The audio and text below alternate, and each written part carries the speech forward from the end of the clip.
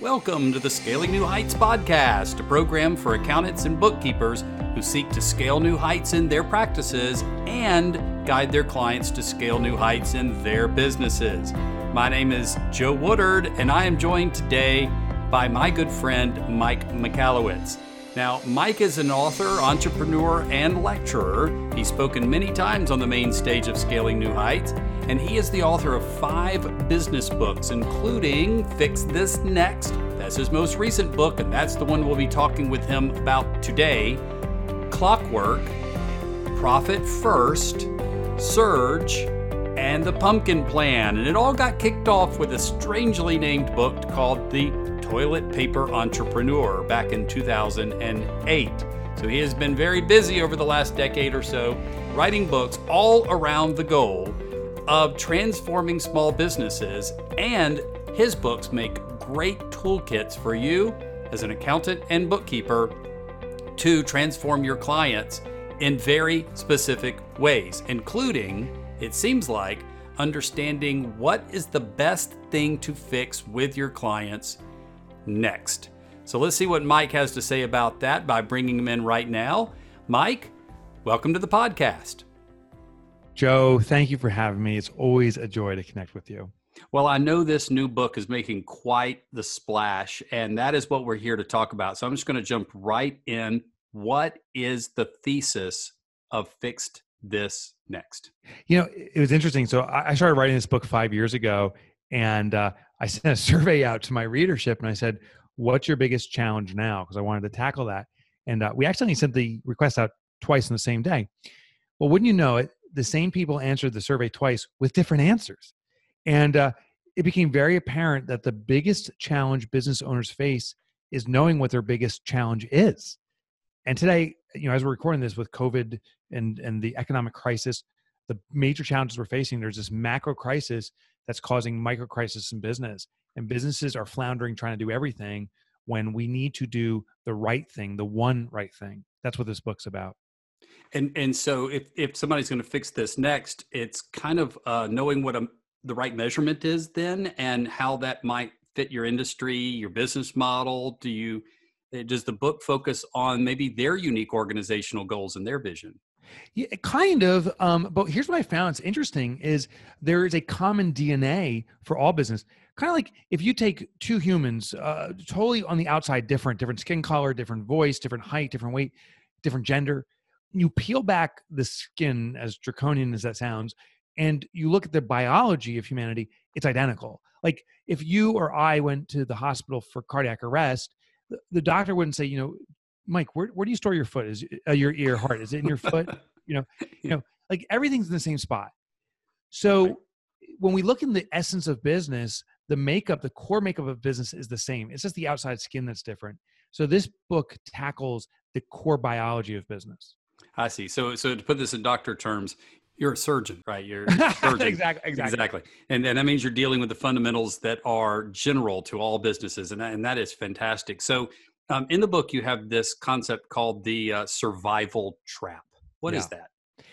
Yeah, it's a good illustration, I think, of why businesses stay stuck and hit these ceilings or get caught off guard and have a sudden collapse and they couldn't anticipate. And it's illustrated by doing this, and you can do this in your head, or if you have a piece of paper, it's even more impactful, but there's 3 steps.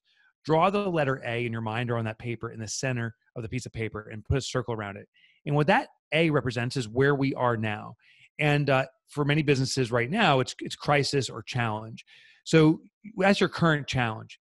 Step 2 is draw an arrow away from A. And you can draw in any direction you choose, just a short distance, but draw it away from A. And what the arrow represents is a choice that you can make that gets you out of your challenge or crisis, giving immediate relief. But now you can draw another arrow, and you should, in any other direction you choose away from A. And you'll see that also gets you out of crisis, but puts you in a new spot. And you can do this 5 or 6 times or as many times as you want, arrows in different directions. That's step 2. Step 3, draw the letter B and put a circle around it in the bottom left corner of that paper. And what I suspect, without seeing what people did, I strongly suspect few of those arrows, or maybe none of those arrows, are pointing toward B. What B is the vital need that your business has. It's the one thing that you need to do to move your business forward most effectively. But we often don't consider that. we're in survival mode. We're trying to escape the crisis of the moment. So we just take an action in any direction. And what happens, Joe, is we get this temporary relief in the moment with the trade-off of being long-term agony. So what I teach in Profit First is whatever moment we are in today, we first need to get clarity very quickly, but we need to get clarity on what the vital need is for the business, point B. Then we've defined the channel, the direction to go in. Now when we take actions that get us out of crisis, they're also, and most importantly, moving us toward the resolution that our business needs. And do you find that entrepreneurs can do this on their own, or do you think that they are in their natural state stuck in this survival trap? I think business owners can do it on their own to a certain degree. We do get stuck in our own bias and emotion. I've done this countless times. I hire an employee, and the need for my business really is to remove that employee because they're not productive. They're actually hurting the business. But I have this moral or this emotional attachment to them. I mean, they've been here for so long and they need me. And I made this hire. Maybe I can find somewhere else for them to work in the organization, even though they're not fit for the organization. So we do get caught up in our emotion. And what I teach in Fix This Next is that while we can evaluate our business, it's the instinct that causes the danger. And if we try to trust our gut or instinct, we start actually placating to emotion. We need to evaluate the empirical data behind the needs of the business, because data doesn't lie. The numbers and the facts don't lie. We need to look at those to get clarity on what action to take. And a lot of times that requires then an objective party, say, for example, Totally. a small business advisor, right? They should be Totally. reading your And book. you won't be surprised. You won't be surprised, Joe. We have an organization. We call it Fix This Next Advisors. We just introduced the organization, but we've been training 175 folks in this process. So they're ready, rip roaring, ready to go and support people. And to your point, they're like trainers at a gym. It's not your body they're working out, but they know how to work out your body. So they hold you accountable and they give you the right direction to take without injuring yourself. Yeah, love that. Love that. Because I'm all about the advisor getting involved. That's our vision over here, to transform small business through small business advisors. And as much as your book is a very practical tool, because that's what the profession lacks, is practical tools, it's so good to know that you've got a roadmap there to take care of this survival trap. And really to fix, I guess, anything that's next. Because once you fix one thing, there's something next. Exactly. Yeah, exactly. It's a perpetual book title, right? So Yep. What is our perpetually applicable? So what is the business hierarchy of needs as you define it? Because you have a little bit of a twist on it compared to Maslow's. That's correct. So, and that's where I started. Was I really did a deep dive into Maslow, and just to be speaking from the same baseline in regard to Maslow. Maslow argued that when it comes to human needs, that there's 5 foundational needs, but they work in conjunction. In fact, they work as a hierarchy, hence the name. And foundationally, or the most base level, is the physiological needs of humanity: food, water, air. And if those are not satisfied, we will biologically and immediately revert to addressing those. The level above it is safety, like safety, from shelter, protection from harm, and you go all the way up to self-actualization. Well, I live in the Northeast here, and if I'm outside in a t-shirt and we're experiencing a harsh winter, this year was mild, but if it's a harsh winter and sub-zero temperatures are coming in, I will immediately seek shelter, because I know biologically that I'll experience hypothermia. It will kill me. But if someone puts a plastic bag over my head and wraps duct tape around it, and I am in New Jersey after all, so that's possible. If someone does that. I just want to, for the record, I'm tallying them up. We've had skinning people and now strangling them with a plastic bag. So, okay, all right, just going to see how many more of these you have in the hopper. All right, go ahead, Mike. If someone does that, what I'll do is I'll immediately revert to the most base level physiological need, which is oxygen. I will tear that mask or that plastic bag to tear it open. Only once I have done that and I'm breathing again, then do I seek shelter. Well, the business hierarchy of needs is foundationally or functionally the same, that there's certain levels our business needs satisfied in order for us to care for that business, and it always starts at the base and it works its way up. There is one critical difference, and we already touched on it. Maslow's hierarchy, we are biologically wired into ourselves. I biologically and neurologically know when there's something wrong. I can't breathe. My safety's, if you and I are walking down a dark alley and we get this sensation that something's wrong here, we better turn around and walk out. We probably will be assaulted or something like that. It's our senses that trigger that and causes instinct and emotion. In our business, though, we are not biologically wired into our business. Yet many business owners say, I'm simply going to trust my gut. I can feel this. I need to take on a major loan right now, or I need to sell my way out of this. But we need to back that emotion. Maybe it's a beacon, but we need to back it with empirical data. The 5 levels of the business hierarchy of needs are this. The base level of every business is sales. We need sales because it's the creation of cash. It's the oxygen for a business. No cash, no sales, that means you're suffocating. But the level, immediately above that is profit. Profit is the creation of stability. It's the runway for an organization. And you can have all the sales in the world you want, but if you don't have profitability and retention of cash, your business is on shaky ground.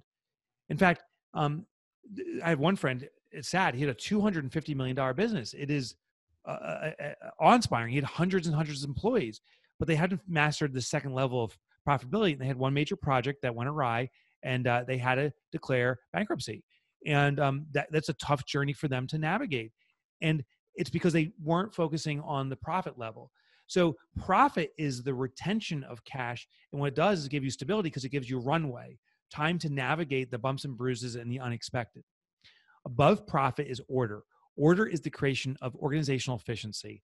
I think the ultimate acid test for this, Joe, is if a business does not depend on the owner and it can run in their absence, you're starting to achieve organizational efficiency, independency of the owner. The next level above that's impact. Your organization is fantastic at this, Joe. Impact is where we are not providing a transaction, we're providing transformation. You are changing people's lives. Another example could be like Harley Davidson. You buy a motorcycle from Harley Davidson. Admittedly, you can buy a motorcycle in a lot of places. But if you buy a Harley Davidson, now you belong to the community. You're part of the Harley Davidson family. You're a weekend warrior. It's changed your life. The highest level is called legacy. And legacy is the creation of permanence. What's so fascinating for my research is that business owners that achieve and service the legacy level realize they were never business owners in the first place. They've always been business stewards. They've brought something to life here, and it's about the organization, not them. And they are releasing the organization to be an ongoing service to the world around them. All right. So that, and I love the way, just like with Maslow, you are going up into a self-actualization kind of comparison. Right. And so that's fascinating stuff. And thank you for the compliment, by the way. But what are some examples of businesses that are navigating through this process well? And have you seen any that have reached sort of that actualization level in your business layers? Yeah, I've seen people touch on it, and then I've seen them revert back, because just like Maslow's hierarchy, the needs or the circumstances around us will dictate where we move. So this is less of a ladder and more of something that you cycle through. And the questions we need to ask ourselves, is the foundation adequate to support the level above it? So just as a further example, and then I'll give you some businesses, is I could have sales that are very small and try to build a massive profitable organization out of that. And it will likely fail because it's similar to building a structure. A very small basement, but I put this massive first floor on it. It's on shaky ground, it'll collapse. But I also see the reverse. Kind of that one example I explained to my friend. He had a massive sales foundation. It's building a huge basement, able to support a skyscraper. But then what he put on top of it when it came to profit was a tool shed, and it got sucked right in it. So you have to work this relationally, and you cycle through it. One example, and I talk about them in the book, there's a company called Cottonwood Coffee. It's owned by a guy named Jacob Limmer, and he is out in South Dakota, owns a couple stores out there, plus a roastery. And what was fascinating about him is as he went through the Fix This Next evaluation, and I told you there's these 5 stages of the business hierarchy of needs. Within them, there's 5 common core needs for every business. So cumulatively, there's 25 core needs that make up the DNA of business. And you can do an examination around this. And he did it. And the results came back and said, you had sales problems. And he said, no, because I've been in business for 13 years. We're doing a lot of money. It's roughly $1 million in revenue, which for coffee shops ain't too bad. And he's like, I don't have a sales problem. So he ran the exam again and said, you have a sales problem. And specifically this thing called lifestyle congruence. It's one of the core needs in sales. And he did it one more time. And finally, he said, okay, it must be this. And he did the process and realized that he actually needed fewer sales, but of better quality to drive the business forward. And it's been transformational for that coffee shop. What was fascinating was he was stuck in the belief that you climb a ladder, and as you go up, you never come back down. So it was actually a very difficult emotional consideration. But when he accepted it, he was able to shore up the foundation and strengthen the company. I'll give you one more quick example. One of my favorite case studies, they're now in 3 of my books and will probably be in another, is the Savannah Bananas, a baseball team I've been following for years now. I'm just fascinated by the progress because they're the most successful baseball team in regards to revenue, profitability, and attendance in all of the minor and major leagues. I'm sorry, all the minor and all-star leagues. And in a percentage basis, they're more profitable than some of the major leagues. And just fascinated by their study because they are an event-driven business. You got to get people to the stadium, and they're the only baseball team to physically sell out 4 consecutive seasons, meaning every game of every season, there's a physical attendance that is in excess of seating capacity. Thousands and thousands, upwards of 5,000 people per game, which is it's unheard of for minor leagues. And what's interesting now with COVID going on, those venues are closed. They are shut down by law. And how are they responding? They've reverted back to the sales level. They're repackaging their offerings. One of the things, and I'm not sure exactly what they're rolling out, but I was a participant in some of their brainstorming, was, you know what, why don't we still have a game, but each player is going to wear a hazmat uniform, and we're just going to film it, and we're going to be the first baseball team ever to play baseball in hazmat outfits. And I don't know if they're going to execute on this. We're going to see in next month. But stuff like that brings notoriety and exposure to the situation, but in a fun, lighthearted way. And by doing this, this company continues to engage their audience. And people who've bought season passes are not asking for refunds because they know the Savannah Bananas is going to do something even better or more unique in these odd times. So the business hierarchy of needs basically indicates or asks, where is your true need at the moment? Is it sales, meaning you're not creating any cash? Is it profit, meaning you're not retaining the cash? Is it order, and so forth? And these companies will bounce around to the area that they need to satisfy next. Fantastic.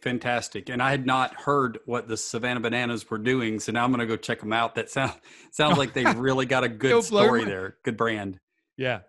Yeah, so listen, they're in your state, so you got to check them out. Well, absolutely. Well, I grew up watching the Savannah Braves. I grew up in Savannah. So they were the Savannah Braves back then, and they did not have nearly that amount of energy. There were plenty of empty seats in the stadium. So whoever revolutionized that whole organization, which I'm sure is vastly different since 40 years ago, but it seems like they've done a great job.